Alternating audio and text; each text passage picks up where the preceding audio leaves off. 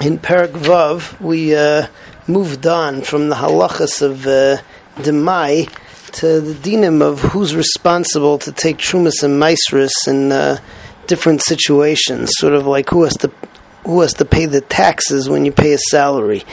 So the first Mishnah we were talking about when somebody is an aris or a chayker, different types of sharecropping or renting a sadeh, and we said that if somebody rents a sadeh, so then whatever he pays the sadeh for has to be mutukon with trumas and maisrus. However, an aris and a chayker is not like that. An aris, so whatever the aris takes is his, and whatever he leaves for the Baal HaSadeh, the Baal HaSadeh has to meiser. And a chayker is really like that also, except that since there's a halacha that truma cannot be procrastinated, so then the chayker has to take truma as soon as he has the opportunity. In Mishnah Beis, we add a point though, and we say that although the chayker usually is pater from trumas and maisrus, he pays the Baal HaSadeh with the Paris, and the Baal HaSadeh has to take off the maisrus. That's only true when you're renting from a Jew. But when you're renting from a guy, so Chazal instituted that you do have to take off the meiser. Why? To discourage people from renting the field from a guy. Rather, they should do Jewish business.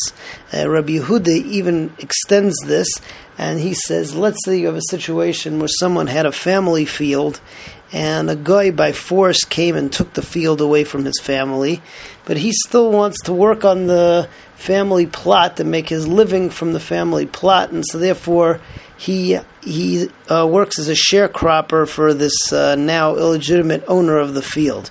Rabbi Yehuda said that even in such a situation, he has to take off meiser, again, to try to encourage this person at all costs to try to get the money together and take it away from the guy. So that's Mishnah Beis. Ha-chayker sadeh min ha-nochri, somebody who rents a sadeh from a guy with the deal that you're going to pay him with the crops of that field.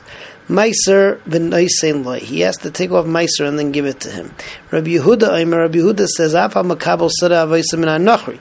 Even somebody who acts as an aris, as a sharecropper on his family plot, to a guy who took it illegitimately, meiser v'noisen loy. So he has to give meiser and then give him the crops. Again, the same knas applies, trying to encourage the Jew to buy it back from the guy.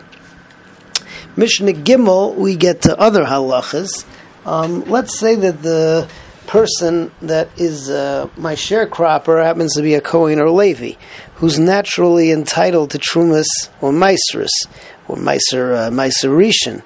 So one might think that there's an implicit agreement over here that the aris is entitled to take the trumas and maisrus from the field. Or one might think, no, that's not part of the agreement.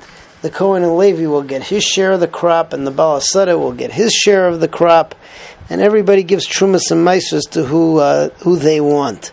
So the Tanna Kama says that the halacha is, and this is the way that we paskin, that you just split the crop regularly, and there's no implicit agreement that the trumas and maisrus go to this aris who's a truma or Levi, who's a Kohen or Levi. Rebbe Lezer, on the other hand, says that no, that they get the maisrus, they get to keep the maisrus from the field because that was the implicit agreement of the arisus. So the Mishnah reads, Kohen v'Levi shekiblu sadeh miYisrael, a Kohen and Levi who were arisim on a sadeh that belongs to a Jew. Just like they split the chulin, they split the would-be truma, and the Jew gets to take his and give it to whoever he wants, and the Kohen gets his half of the truma. Rebbe Lezer Aimer Af HaMaisrus Shelahem. Rebbe Lezer says the truma and the meiser goes to the Kohen / Levi, and that was an implicit part of the agreement. That was part of why they came to this Yisrael, because they figured that in addition to their regular share of the crop, whatever will be trumas and maisrus on the whole crop is going to go to them.